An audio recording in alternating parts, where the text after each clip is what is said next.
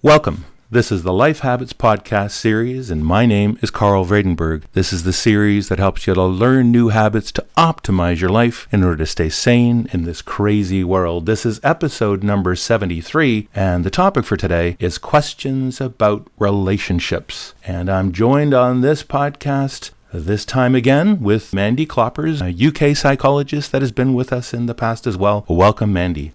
Thank you, Carl. Good to be here. Good to be back again. Well, I asked Mandy to join me in this session because of the topics that we will be going through. She also has particular expertise in this area as well as many others. But the way that we got to this topic of questions about relationships was that a listener some time ago suggested that we do podcasts that would just go through a series of questions from listeners rather than having one topic for the entire session. And we did one episode, which was episode 59, which was dedicated to listener questions and got really good feedback from that. So decided to do another one of these. So I put on the Facebook page, which is at facebook.com/lifehabits, a request for people to send me via email any questions they would like to have me address. And I got a number of questions, but there was a theme of about 3 or 4 questions, all having to do with relationships. So I thought for this session, even though it's a topical session on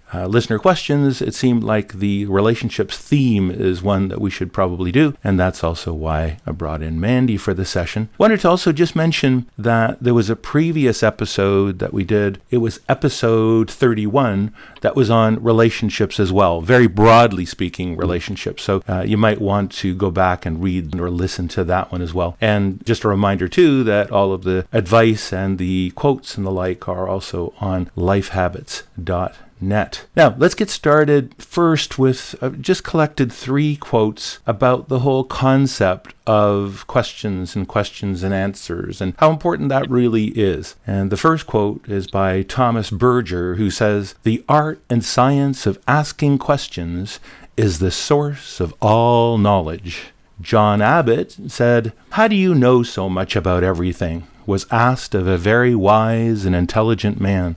And the answer was, by never being afraid or ashamed to ask questions as to anything of which I was ignorant. I subscribe heavily to that notion. And the last quote is from Anthony Robbins, who says, "Questions provide the key to unlocking our unlimited potential." So I think those get us into this notion that some of the time when you ask questions, you get at the heart and the essence of some of the challenges that we're facing. And I think the 3 questions that Mandy and I will be going through really also reinforce that. And so these questions were submitted through email as well as in the lifehabits.net website. I want to also mention that while I'll be using names, the names are actually pseudonyms because these are more personal topics, and so I won't use your real name. So the first topic is how to deal with infidelity. And Greg wrote, and I quote, "I actually suggested this topic of dealing with infidelity because I know from personal bitter experience that it is an extremely difficult issue to deal with. It is a complicated problem, and it would be very helpful if you could come up with a podcast episode that deals with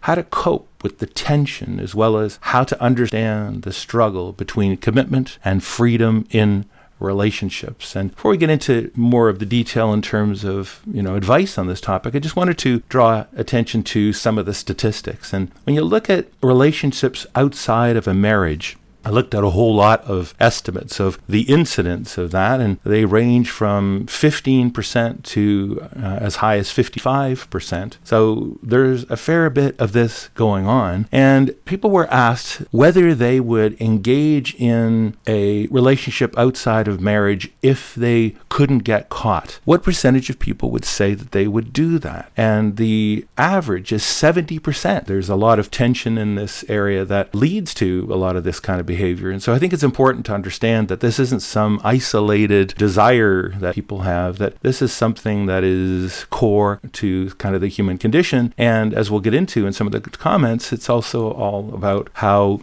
all of that is managed. Certain people obviously be able to stick to and be very happy in a single relationship with another person for their entire lives, and yet others also have a lot of the challenges with what we're calling infidelity. But I wanted to just start that conversation off by saying this is fairly prevalent, and there are a variety of things that I think we need to think through in terms of how to deal with this topic as well. So, Mandy, this is a rather pervasive experience, but yet is also one that is probably the most painful of many of the experiences that we have. What would you suggest to Greg with regard to how he can deal with infidelity? Right. Well, as you say, this is quite an interesting topic, and it is a very common occurrence. I see a lot of clients that come to me because there's been infidelity and they want to try and work through their issues together. I think it's very important there's two choices that you can make when you find out about infidelity. The first is that you can say that's the end of the relationship and try to move on and work with those feelings. Or you can try and stick together and try and work through the issues. The thing that I come across time and time again is couples who try to work through these issues together. I don't think they anticipate how difficult the emotional journey can be. It is possible to get through it, but there's a lot of communication that needs to take place. The hurt partner, the one that's been cheated on, often finds it very difficult to get over what's happened, so they constantly throw that back into the relationship and say, I can't trust you. So they often come to therapy, and part of the therapy is to try and help them to get the whole thing out in the open, talk about it, ask all the questions that need to be asked, and almost like reset the relationship and go from a new level. But it's really damaging and destructive when the past keeps being brought up, and that can sort of sit with the relationship for a long time and cause issues. Personally and professionally, I do think it's a very common thing that happens, unfortunately. I see it all the time, and I suppose it's because people come to me with their underlying issues that they don't show to the rest of the world, so I get to see what's really going on. Especially I have a lot of male clients who say to me they find it really hard, because often what is quite common is that the wife doesn't really want to be physically intimate as much, whereas men still have this need, so that becomes an issue that causes couples to grow apart. And then also I think complacency is very dangerous. From the woman's perspective, she likes to still have compliments and be told she looks lovely, and people get used to each other and they stop doing this, and the woman stops making an effort in the bedroom. And I see that being a very, very common situation that occurs. I spoke to a friend recently, actually, and he said he was unfaithful a long time ago at the beginning of his marriage, and he said he only realized how hurtful it can be when his wife recently had an affair and the tables were turned. It's an awful thing, you sit and think, do I know this person? The reality of my life is that it wasn't really what I thought it was. There's a lot of issues that come up, and I think the best thing is to be completely open, talk about things, commit to a rough ride for at least, I'd say, a year at least, before things can sort of get back on track. But I'm trying to think what other sort of things that he could do. It's just a very emotional time, and again, like you said, it's so common and so many people go through it, but a lot of people don't talk about it because it's kind of taboo. They don't want the rest of the world to know that their relationship isn't great on the out. It looks great on the outside, but there's often rumblings underneath. Well, there's some really good themes that you gave there, Mandy. I mean, one is overall communication, especially if you've been together for some time. As you said, you get into a rut. You get into just expecting things to be a particular way. And it's useful. And, instances of infidelity are a huge wake-up call to say, you know what? Hey, we started off in our relationship together and had certain excitements and certain focus on making sure the relationship was good. And then after a while, you sort of take each other for granted. And if one partner in particular is unhappy with that, engages in some extramarital sort of relationships, doesn't mean that the relationship is necessarily over. It's a matter of coming back and saying, understand what each other's needs are, the emotional needs, physical, spiritual, intellectual. There's a variety of aspects to each of our relationships. And I think that resetting again and getting reconnected with one another on those topics are important. And it takes talk of where each of you are at with regard to those topics and what you might want to do to improve the situation as well. And the other one, we talked about how common this is, and that I think it also fundamentally comes down to, a topic I think you got to as well, Mandy, of trust. A lot of the time when you read sort of reactions to instances of infidelity, it isn't so much the physical intimacy that somebody else may have had. It may not be any number of aspects of the infidelity other than the lying or the distrust that it introduced. And if you can reestablish that trust, partly by being really open and realizing that there's not a single way to have a relationship, right? This is really an agreement between two people. And if you want to propose alternative ways of dealing with maybe the ways in which you see things differently, there's wide range of possibilities of the way that you could actually still be together and appropriately address sort of the issues that came up during an incident of infidelity, and then get to the level of trust so that you are, open and honest with one another, and that you don't again suffer through the mistrust that comes from lying and doing things behind each other's back as well. So I think those are the themes that I know picked up on some of the things you were saying, Mandy, and some of the ones that I think that I've also heard and seen in the literature. So any further thoughts do you have, Mandy, on this topic? Yes, I'd like to also say that often, not always, but often there are warning signs that things are not well. One of the partners will try and talk or say, I'm not happy about this, or, there are warning signs, but people get so wrapped up in their work or other things, or they don't do reality checks or kind of health checks on the relationships regularly enough. And before they know it, they've grown apart. But often there are warning signs, but you've just got to be in tune. And, there could be that somebody's working later, or you're spending less and less time together, you're not eating dinner together. The affection's dropping, you're not sort of saying, kissing hello and goodbye. Date night, I always think that's a brilliant thing to try and keep things on track. But there are, to try and make people feel a bit better about infidelity, there often are warning signs. And if you're in tune to those, and you stop every now and then, and just, maybe once every 2-3 months or once every 6 months, depending, and just figure out how close you are, and if you're growing apart, and try and reconnect. I love the saying, relationships are like gardens; they need to be tended, and if they're neglected, they start to grow weeds. And it's kind of like relationships are the same. They're hard work. I don't know any relationship that just sails through. We all go through ups and downs and phases of really being annoyed by our partners and thinking, why did I ever marry this person? That's all really normal. But it's about looking at the bigger picture and also reminding yourself of why you first started being with that person and what you loved about them. But it does take work. It's hard slog. No relationships just run indefinitely without any effort. You mentioned the notion of phases as well of life, and how, that can introduce more of a challenge with regard to married relationships, and that when typical ones that people experience, one of them is when children come along, and that the nature of being freewheeling, two people together, and, every night is date night kind of approach to one of now your parents, and that changes, the sort of perspective. And you mentioned the notion of date night. You're married with kids. It's still important to go out and have a special, night once a week or whatever that doesn't involve the kids, so that you still spend time with this very important person that you chose to marry and that you wanted to spend significant time with, and to, in fact, do that. The other one that you mentioned was a lot of focus on work, and, a lot of travel can also be where one partner travels a fair bit and the other doesn't, and that can be necessary for a lot of types of work, but can be a huge churn and a real challenge to relationships as well. There's a bunch of ideas there. I hope, Greg, those are ideas that you can adopt and deal with in terms of your own experiences, and let us know too at lifehabits@gmail.com how that went. So let's go down to the second topic.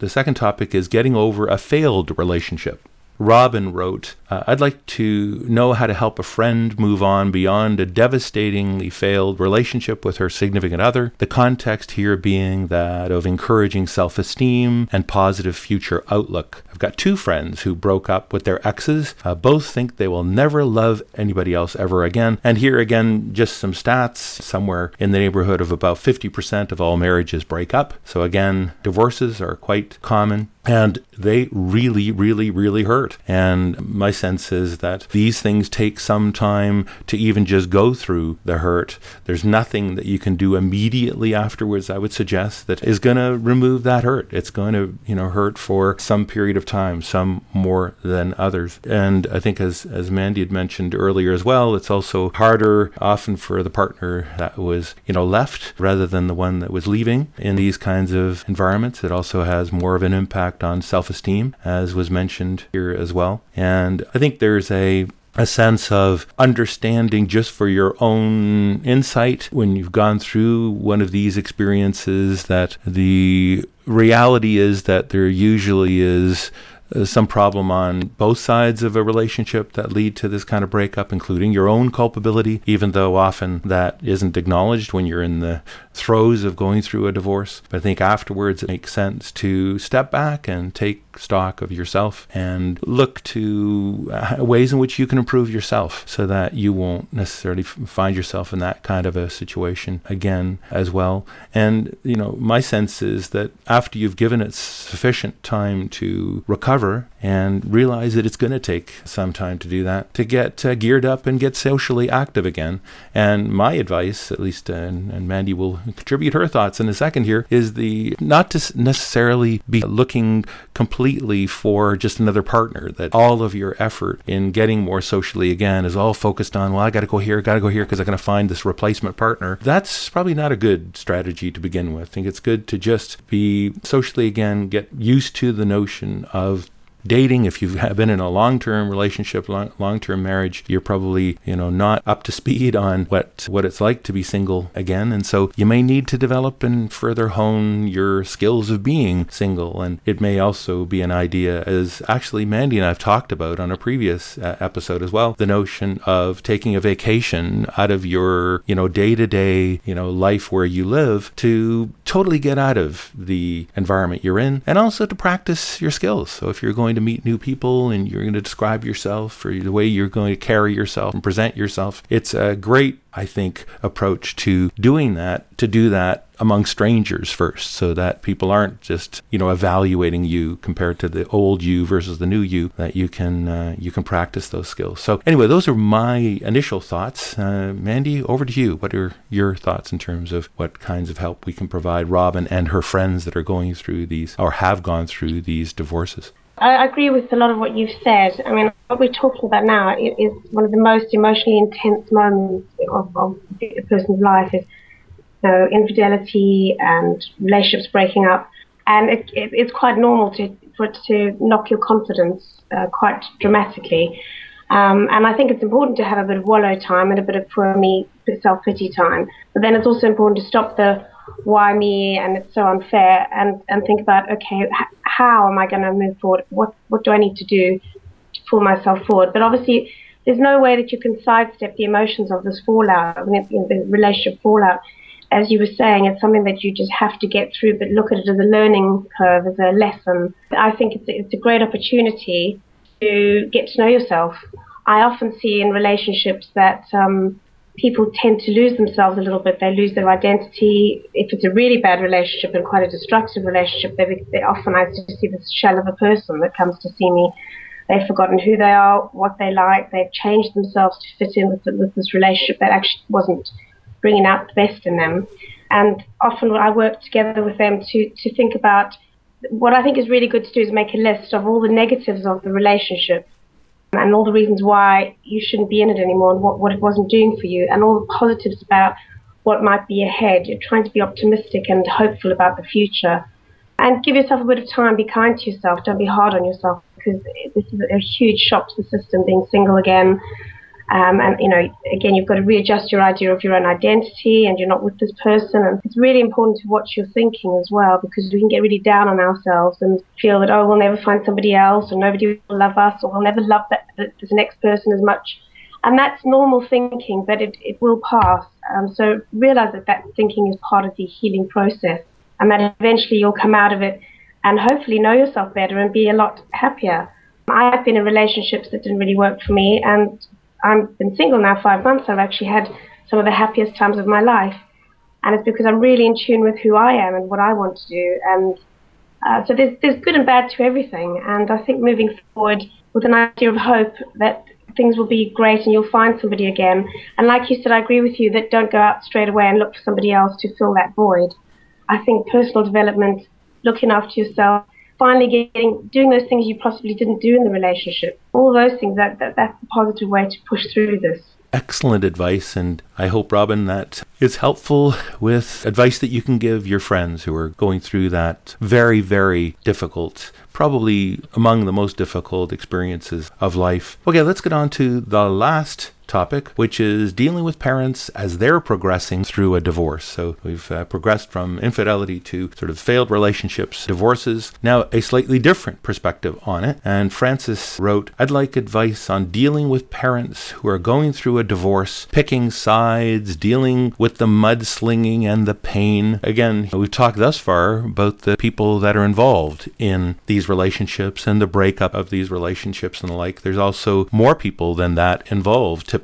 And if there are children involved, we also have them experiencing this overall process as well. And it's tough. This is, again, one of the more difficult experiences that children of various ages would go through as well. And so I think this is one that all of these will be different in various ways. So it's hard to be really general about them. But I think in general, the advice that I would give with regard to the examples that you give, Francis, in terms of, picking sides, for example, I think in general, not a good thing to take sides. It's this is between the two people involved. This is between the parents, and that I think that for the benefit, and I've seen a number of people go through this, for the benefit of the relationship that you will have with one or both of your parents after divorce, it's a whole lot more beneficial to developing those relationships after the divorce if you didn't take sides and you weren't, embroiled in all of the same issues and all that. Leave that to the parents. They're the ones that are going through this, and try not to get involved as much, as I know that really is probably a challenge in many cases as well. Mandy, what are your thoughts in terms of this request for how to deal as a child, somebody that's going through and observing what's happening to their parents, how to deal with that and dealing with the pain there as well? Yeah, this is a tricky one. Unfortunately, I've seen the fallout from divorces and how nasty it can get. And parents invariably end up dragging the children into it and using the children as pawns in the whole game of money. And it gets so nasty, and I'm amazed at the raw emotion and the nastiness and bitterness that can come out, and people completely change. And the poor kids often get pulled into this. I mean, I recently had a couple where the children were being dragged into court and asked who they wanted to live with, and the parents were involving them and saying horrible things about the other parent. And it's awful for the kids because they don't want to be forced to choose sides, as you were saying. That keeping the children out is the best thing possible. The children are on their own as well. They're dealing with the whole unsettled breakup and where they're going to live, and their parents aren't together anymore. This, in fact, may even affect their own ideas of relationships as they get older, especially if it's acrimonious.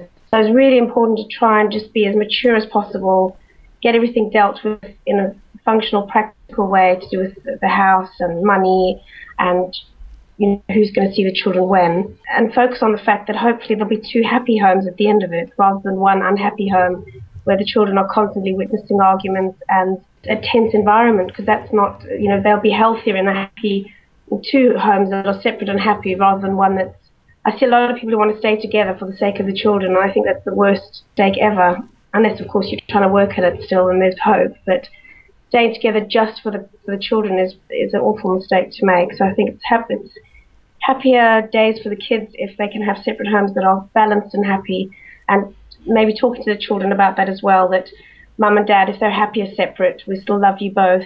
The love of the parents has to be consistent, and keeping their routines as stable as possible can help as well. But again, we're talking about raw emotion, tricky times. Often people have been together 20 years, they've built up a life together, and suddenly everything's got to be split, and often people are older in life as well.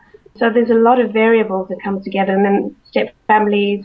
So it's a tricky one. But I think just keeping the children's best interest at heart and trying to keep emotion out of it and being as decent and mature as possible is the best way forward. Yeah, there's also, I think you were mentioning as well that there are different aspects that are important at different ages of the children, right? If they're really young, most research shows that a lot of children blame themselves for a divorce, which is usually absolutely not the case, and yet that's one of the things that they're dealing with. And so the advice that you just gave, Mandy, of dispelling any of that and still reinforcing that despite the fact that mom and dad are going through this breakup, still reinforcing and being supportive of the children at that age. I think the older children, in terms of the ones that I've observed, may typically get more involved in trying to, side with one or the other. And there again, and there's anger sort of involved. There's a notion of these are people that you've trusted, that have been pillars of your experience with life thus far, that now are going through and,